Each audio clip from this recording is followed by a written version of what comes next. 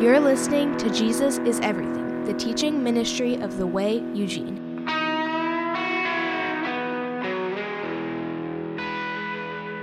But this morning, as we get here to verse 43, Mark 5:43, this story is the one where Jesus heals two people, right? He's healed the woman who has the issue of blood. She's been sick for years, has spent all of her money trying to get healed. The doctors haven't been able to do anything for her. She sees Jesus. She goes, that's the guy that's going to heal me. All I need to do is get to Jesus. And she has this visceral response where she goes, man, I'm down, I'm out. All I need to do is grab onto Jesus. In fact, I need to grab the hem of his garment. I just need to touch him. And I have faith. I believe that I will be healed. And she touches him, and immediately she's healed. And Jesus is like, what happened? Like, I felt power go out from me. Something happened. He turns around, and she admits it was me, and she's sort of nervous, like, did I do something wrong? And Jesus goes, your faith is what has healed you. The fact that you have given yourself to me and submitted yourself to me, Jesus tells this woman, your faith has made you well. Go and be healed. And then at the same time, there's an official, he runs the synagogue. He's in charge of, for lack of a better term, the Jewish church, if you will. And he's in charge of that place, and his daughter, his young 12-year-old daughter, is sick, and she's dying. And he asks Jesus to come and heal her, and Jesus is like, let's go. And he's on the way, but then this other woman touches him, and there's this whole thing. And then as Jesus turns to go back to Jairus' house so that he could heal his daughter, someone comes and says, nah, she's dead. And Jesus goes, nope, let's go. Nope, let's go. We're going to do this. And he goes in, and there's people saying, what good are you going to do? She's dead. And Jesus goes, nope, she's not dead. She's just sleeping. And what happens? They laugh at Jesus. They mock Jesus. And they're like, what's up with you? This is evidence. This is science. She's dead. She's not breathing. And so what does Jesus do? He pushes everybody out of the room except for the mom and dad and his three of his disciples. And then he speaks to the girl, and he raises her up, and she's healed and brought back to life. And they give her food to eat. I love that part.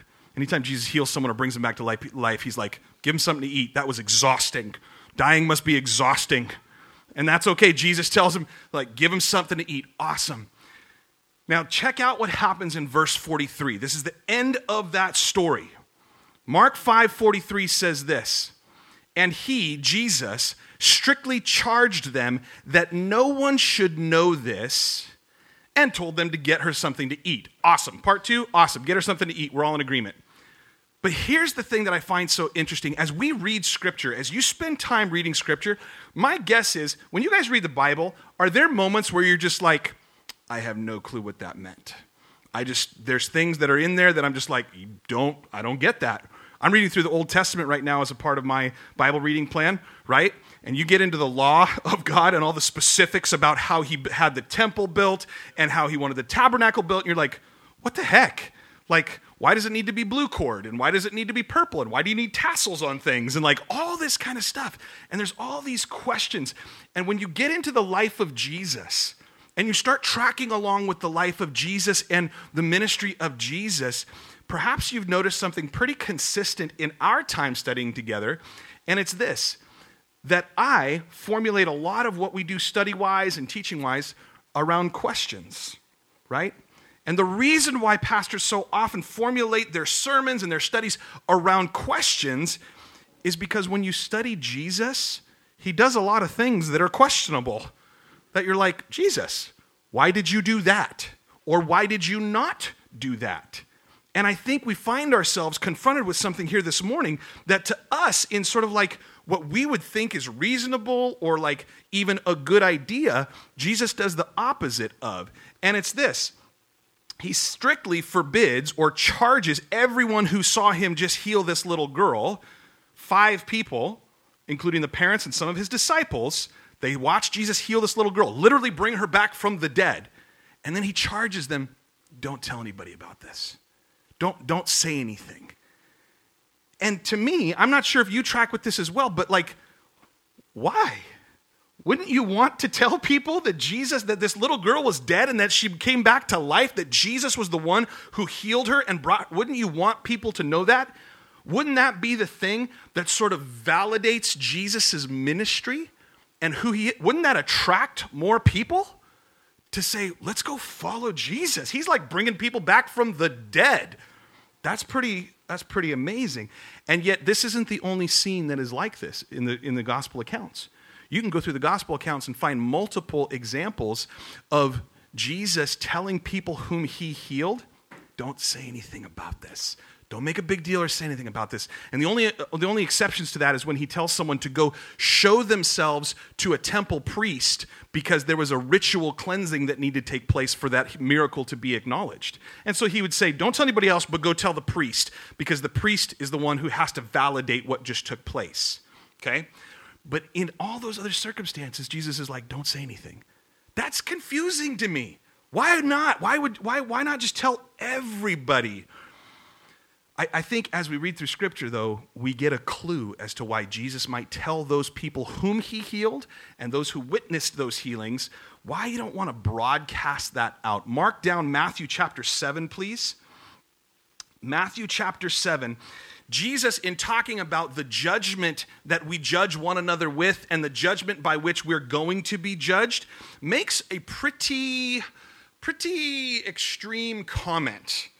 And it might seem a little out of character for Jesus, but once you get underneath it and sort of figure it out, it makes a lot of sense. Jesus is doing these great miracles. He's healing people. He's being who he's supposed to be, God in the flesh. And in Matthew chapter 7, verse 6, Jesus says this, do not give dogs what is holy, and do not throw your pearls before pigs, lest they trample them underfoot and turn to attack you. Remember the people that were standing outside of the little girl's room and they mocked Jesus because he was going to go in and heal? And they're like, what are you doing? She's dead. And he said, she's not dead, she's just asleep. And they laughed at him. They mocked him. See, they didn't have that little bit of, they weren't using that faith that God gives us to believe in who Jesus is and to believe that Jesus will do what he says to do. And so I believe when Jesus says this, hey, don't cast your pearls before pigs, right? Don't give dogs what is holy. If you put those two stories together, you might be thinking Jesus is calling people pigs and dogs, right? And that's kind of rude. I'm not going to say I haven't used those phrases before, but maybe that's a little bit rude. And someone could look at Jesus and go, why would you say that? Jesus is drawing a distinction between people who have faith and those who don't have faith, right? He's saying, listen, to those that don't have faith, you explaining or showing them this miracle is not going to do any good. They're just going to trample on it. They're going to disregard the thing that just took place, and they might even turn and attack you as a result of it. But in our thought processes, wouldn't we look at it and go, but Jesus, if you let us tell them about the miracle, then that would convince them. Like if Jesus is making a claim to be God, which he is, and he's claiming all these things about following him and receiving eternal life and all this kind of stuff, like wouldn't you want some evidence of those things? And to see Jesus doing a miracle, wouldn't that be perhaps the clincher for us to go, yep, I'm going to go ahead and believe in that guy. He just raised someone from the dead. Well, Jesus also talks about this point in Matthew chapter 11. Mark down Matthew chapter 11. Let me read this to you. He's dealing with the criticisms that he receives, that he's a friend of sinners. He gets accused of being a glutton and a drunkard because he sits with people at table and feasts and has fellowship. Right? And he's talking about how John the Baptist was accused of similar things, that he didn't eat or drink, and he was still accused of having a demon, right? So Jesus is dealing with all of these criticisms of him and his ministry. And in verse 20, Matthew 11, verse 20, it says, then Jesus began to denounce the cities where most of his mighty works had been done because they did not repent. The places where Jesus did the most miraculous, powerful works of healing, those places didn't actually repent and turn to the Lord. In verse 21, woe to you, Chorazin, woe to you, Bethsaida.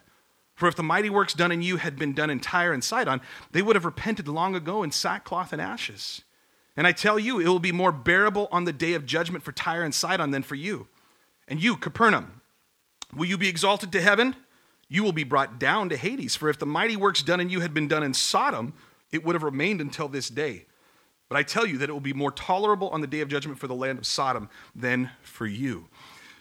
Jesus is saying, listen, even in the places where I did the most miraculous things and was there to heal people and save people from what they were dealing with in that moment, they rejected me.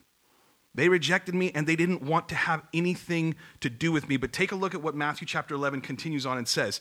At that time, verse 25, Matthew 11:25. At that time, Jesus declared, I thank you, Father, Lord of heaven and earth, that you have hidden these things from the wise and understanding and revealed them to little children. Yes, Father, for such was your gracious will. Here's the indication. Regardless of the claims of Jesus, regardless of the miracles and powerful working of Jesus, the people who didn't believe, they didn't believe because they disregarded his miracles. They didn't believe because they thought they had it all figured out. They thought that they were wise. They thought that they had understanding that allowed them to disregard what Jesus was saying. And Jesus says, but Father, I thank you that you have revealed these truths about who I am and the work that I'm doing in the world to heal people and free them from the consequence of sin. I thank you that it's been revealed to children. This is where that whole concept of like childlike faith comes in. And we've talked about this before, but I want everybody to really understand this. Faith is not just simple belief.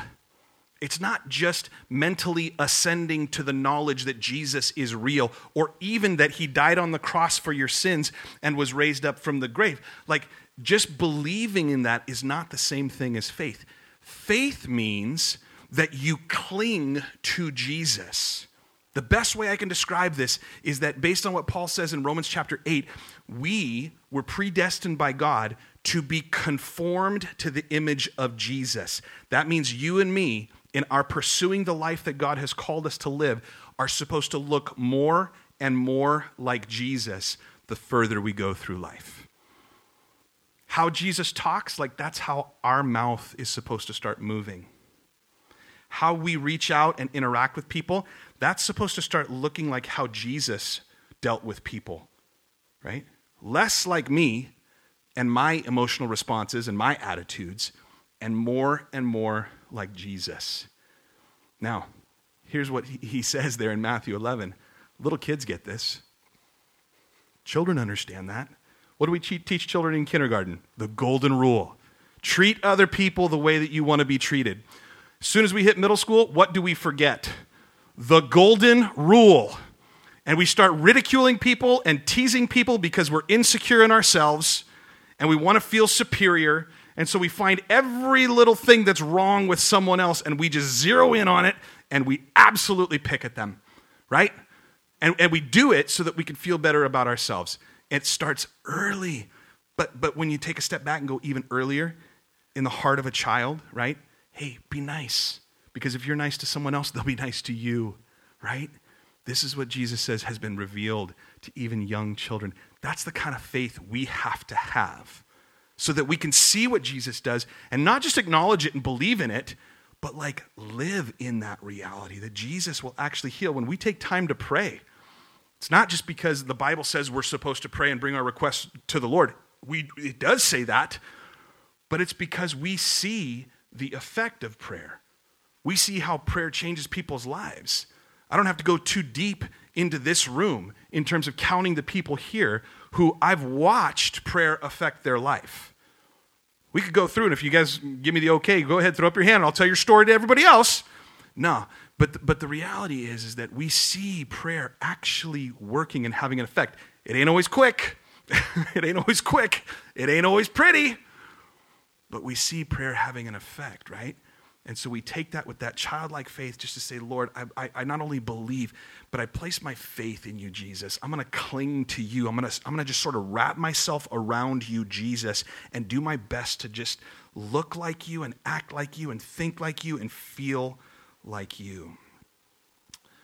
Now, back to our story in the Gospel of Mark. chapter 5. We're going to move into chapter 6 now, please. We finished with that idea of Jesus telling the people not to tell about the miracle that just occurred. That's a question, right? Like that's a hard thing to sort of wrap our brain around. And so it sort of leads to the next question of like, well, so then are we not supposed to talk about the things Jesus has done? Like, is that what Jesus is saying, is don't talk about his things because people aren't going to believe it? Like, how else is the church supposed to grow? How is the kingdom of God supposed to grow unless we go out and declare the good things that Jesus has done? Like, we're told to go out and proclaim the gospel, right? But here's what I think we're going to see in this next section of Scripture, very briefly, but very impactfully. I believe Jesus is showing us in this story what you and I are supposed to expect as we go out and pursue the mission of Jesus. Take a look at Mark chapter 6, verse 1. And Jesus went away from there and came to his hometown, and his disciples followed him. And on the Sabbath he began to teach in the synagogue. And many who heard him were astonished, saying, "Where did this man get these things? What is the wisdom given to him? How are such mighty works done by his hands? Is not this the carpenter, the son of Mary and brother of James and Joseph and Judas and Simon? And are not his sisters here with us?" And mark this at the end of verse 3. And they took offense at him. And Jesus said to them, "A prophet is not without honor except in his hometown and among his relatives and his own household." And he could do no mighty work there except that he laid his hands on a few sick people and healed them. And he marveled because of their unbelief. A couple things to take note of. Jesus comes to his hometown. And this is a place where people knew him from the time he was a boy. I think sometimes we have to remember Jesus, who is God, came in the flesh, born as a baby in Bethlehem, right? We have to remember that we pick up the story of Jesus in terms of his earthly ministry somewhere around the ballpark of year 30 of his life. That means there's these 30 years of Jesus just being a Jewish young man growing up in a household where he's apprenticing with his father to be a carpenter.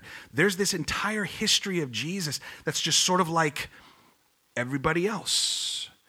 And there's nothing really in that history that we know of that's just like, oh, this guy's going to be amazing. You just wait. There's going to come a point where Jesus, it's just going to all come together for him. His life's going to finally get figured out, and just wait. Something awesome is going to happen with this guy. There's no indication of that at all, right? And so these people are like, Jesus, we know who you are. You're the carpenter's kid. What do you mean to say that you're one with the Father now? You're one with Joseph? Oh, no, you mean the heavenly? What, like, Jesus, who do you think you are? Take this point in understanding how Jesus' friends and relatives and the people who knew him his whole life sort of rebuked him and sort of like rejected him in this. But take this point. In your faith, where you are right now, don't let anyone ever think that they can define you by where you came from, okay? Where you started out in life, what you were doing 5 years ago or 10 years ago or last week. Don't allow anybody to define you by those things that took place in your life before Jesus came in. When Jesus comes in, he changes everything. And who you were before and what you were before and what you did before, those things are in the past. They're forgiven, and they're gone. Now, I'll warn you, if we try and live that way, here's what Satan, the enemy, does. Remember that one time, that thing? It was pretty bad. Yeah, I get it. You think Jesus forgave you, and maybe he forgave you, but listen, remember, it was really bad. And you shouldn't tell anybody about that. You should keep it a secret, because it was so bad. And Jesus would say, nope. Bring those things into the light, brother. Bring those things into the light, sister, because when you bring those things into the light, they're done away with. God doesn't remember that stuff anymore. Satan's tool is to try and make you feel guilty. Guilt is not a part of our identity in the Lord. I hope you understand that. And so don't let anybody define you by what they think they know about you or who you were before Jesus. Now, measure this point with me. And I say measure it because there's an application for us. The last few words of verse 3, as they're declaring, we know who this Jesus is. Who does he think he is? Where does he get this authority to teach these things? And they took offense at him. They took offense at Jesus. Now, Jesus, how do we define what we know about Jesus?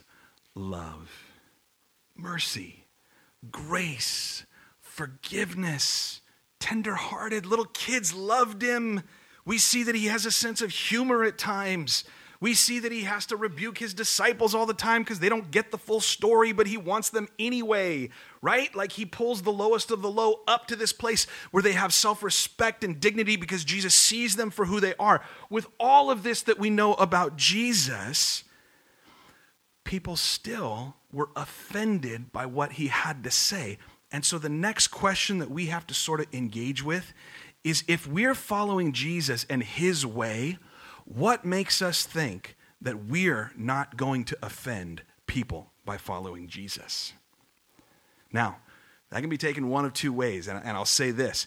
That is not, and I'm preaching to myself here, just so you know, that is not a free pass to say or do things that intentionally frustrate or make people angry just because it's kind of fun to see a reaction out of them, right?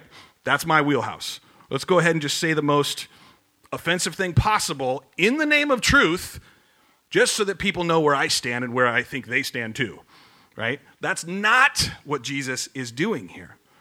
But I think we have to understand something, is that ultimately Jesus was not crucified because he was really nice, because he was super tolerant, or because he was all-inclusive and accepting of everybody in every way. People yelled, "Crucify him," at the end of Jesus' life because of three things. Take note of this. This is why Jesus was offensive to people, and this is why people will be offended by us if we pursue Christ. It's these three things. Number one, Jesus claimed to be God. Jesus made that claim that I and my Father are one. And when he said that, it wasn't just one in purpose, it wasn't just one in spirit. It's like we're the same. We're of the same substance. Jesus claimed to be God. That was offensive to people. When we proclaim Jesus as God, not God as we define him or her or whomever it might be, karma or the universe or all this stuff, but Jesus as God, that will be offensive to people because of the next thing that Jesus said that offends people. Number two, Jesus said he was the only way to the Father.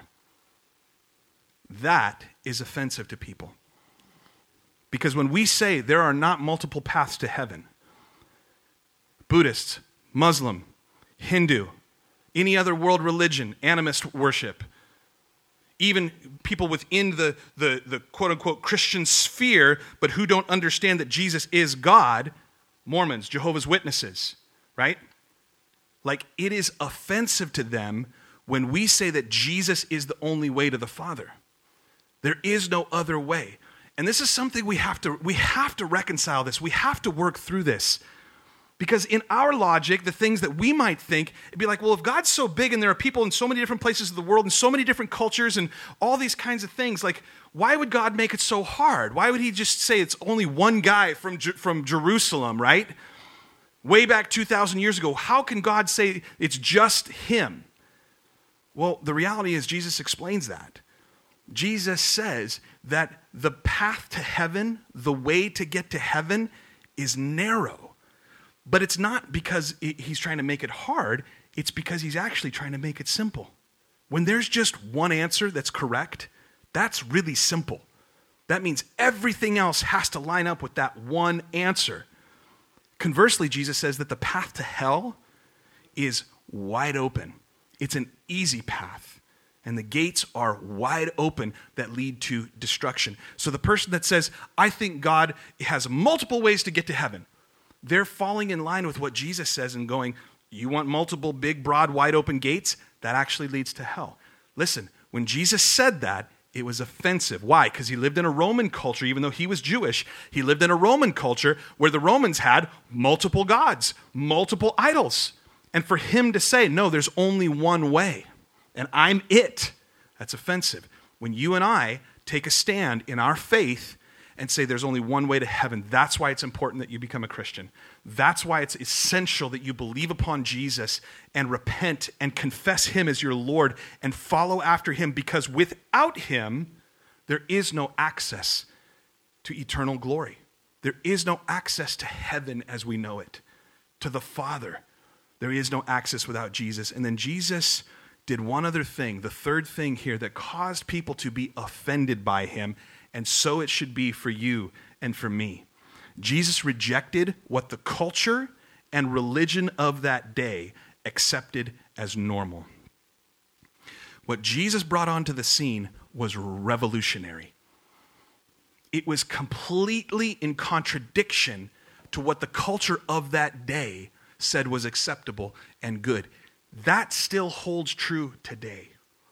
For you and for me to take a stand in our life and in our culture and to say, no, the things that Jesus taught and the things that Jesus did, this defines what is good and right and true, not just what my opinion on something is, or not just my pursuit of personal pleasure or personal freedom or personal expression.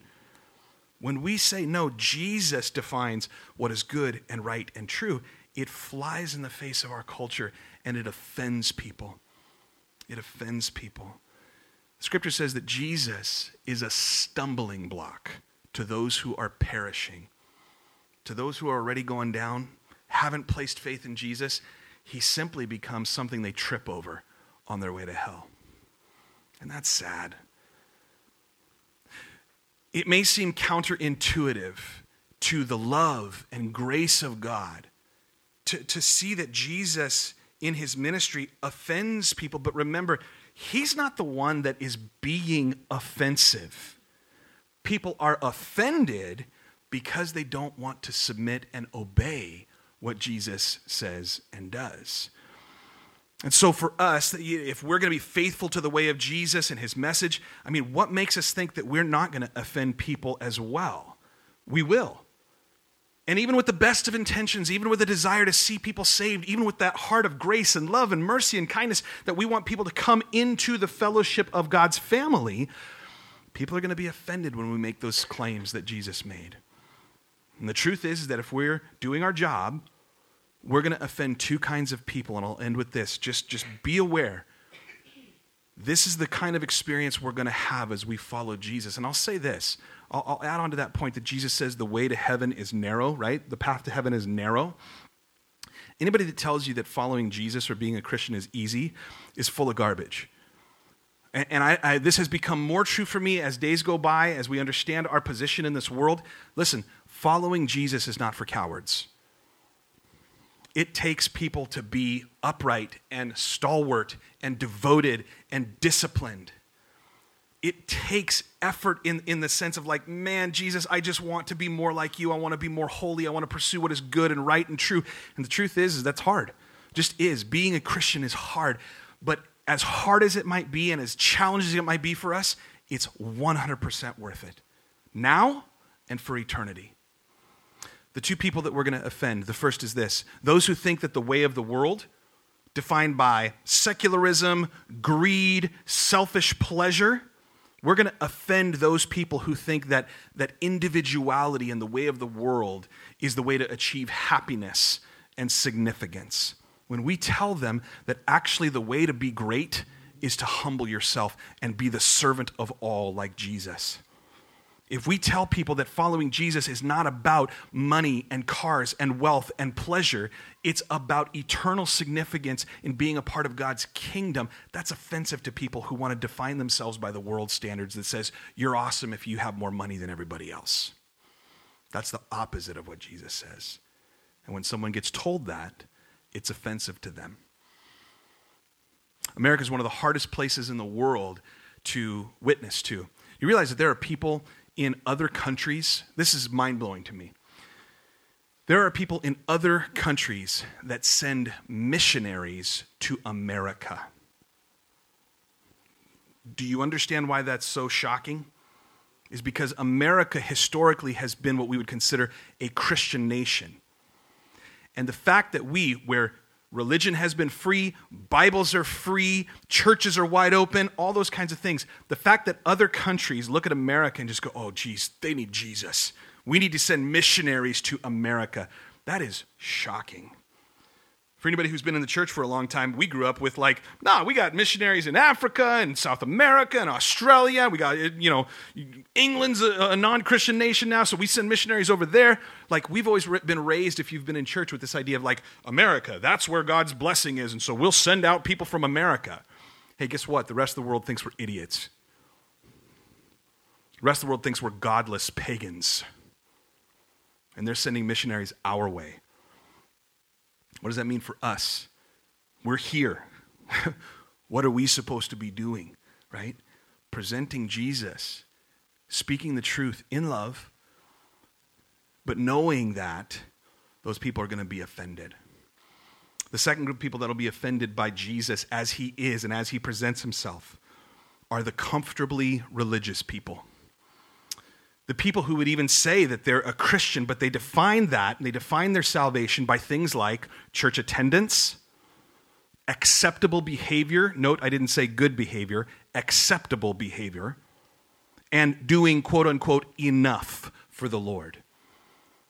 When confronted with the real Jesus, the Jesus that Scripture shows us, even religious people who would say that I'm Christian, I go to a Christian church, they're offended when they're told that actually they're not okay the way they are.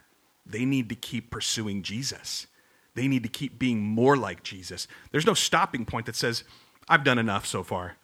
Not until we reach eternity. Not until we reach glory. There's never enough of us that is like Jesus. There's always something that needs to change and become more like Jesus. There is never a day in our life where we achieve perfection and are without sin until eternity. Anyone thinks they can get there? You're lying to yourself. There's always something more we need to surrender to the Lord. Those two groups of people are going to be offended by us. Those who are entirely worldly and those who are religious in nature but haven't submitted to Jesus completely. Now, Jesus' comment here isn't to frustrate us. It's not to tell us, hey, there's no hope for you having an influence on your family or having an effect on your hometown. That's not what he's saying. But what he is doing is he's opening our eyes to, and he was opening his disciples' eyes because he's about ready to send them out 2 by 2 and give them authority to heal and to do awesome things. But I think what he's training them to do is go, hey, listen, even me, in all my perfection and everything that I'm doing, I get rejected. But I'm getting rejected because I'm holding the line of truth. Buck up. Take courage. As you pursue the truth, you're going to get rejected. You're going to come up against opposition. But know that you have the opportunity for a very, very sweet kind of fellowship with Jesus because of what he experienced. 2 Timothy chapter 2. I read this, I think, last week. I don't even remember at this point. But Paul tells Timothy this in 2 Timothy chapter 2, verse 8, and we'll end here. 2 Timothy 2:8 says, remember Jesus Christ, risen from the dead, the offspring of David, as preached in my gospel, for which I'm suffering, bound with chains as a criminal, but the word of God is not bound. Therefore I endure everything for the sake of the elect, that they also may obtain the salvation that is in Jesus Christ with eternal glory.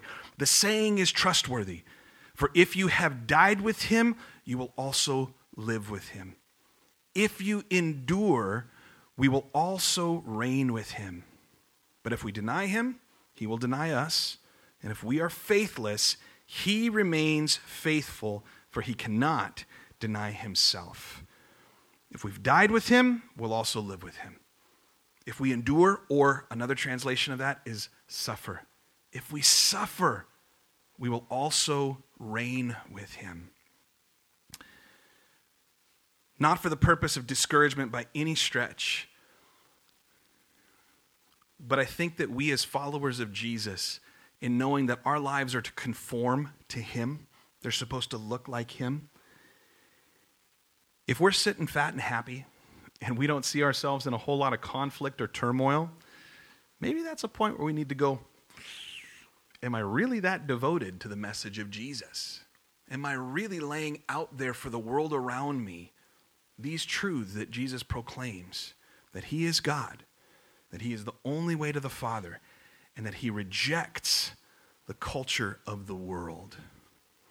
If I do that, then I think the promise is that I'm going to endure some suffering in my life, but it will be worth it eternally. If I suffer now, I simply look forward to reigning with Christ in eternity. In years and years of counseling with people, life's hard. People have hard circumstances. There's wounds, there's pain, there's things that are troubling. And sometimes the answer is quite simply this: hey, hang on. Hang on to Jesus. You may not be vindicated in this life. You may not be treated fairly in this life. You may not receive even perhaps the healing that you're praying for, but it's because God knows that there's something better for you in the circumstance that you're in. So the answer oftentimes is simply, hold on. Don't let go of Jesus. Find fellowship with him. And in that fellowship with him, find comfort, encouragement, joy, peace, strength. Find all of those things in becoming more and more like Jesus.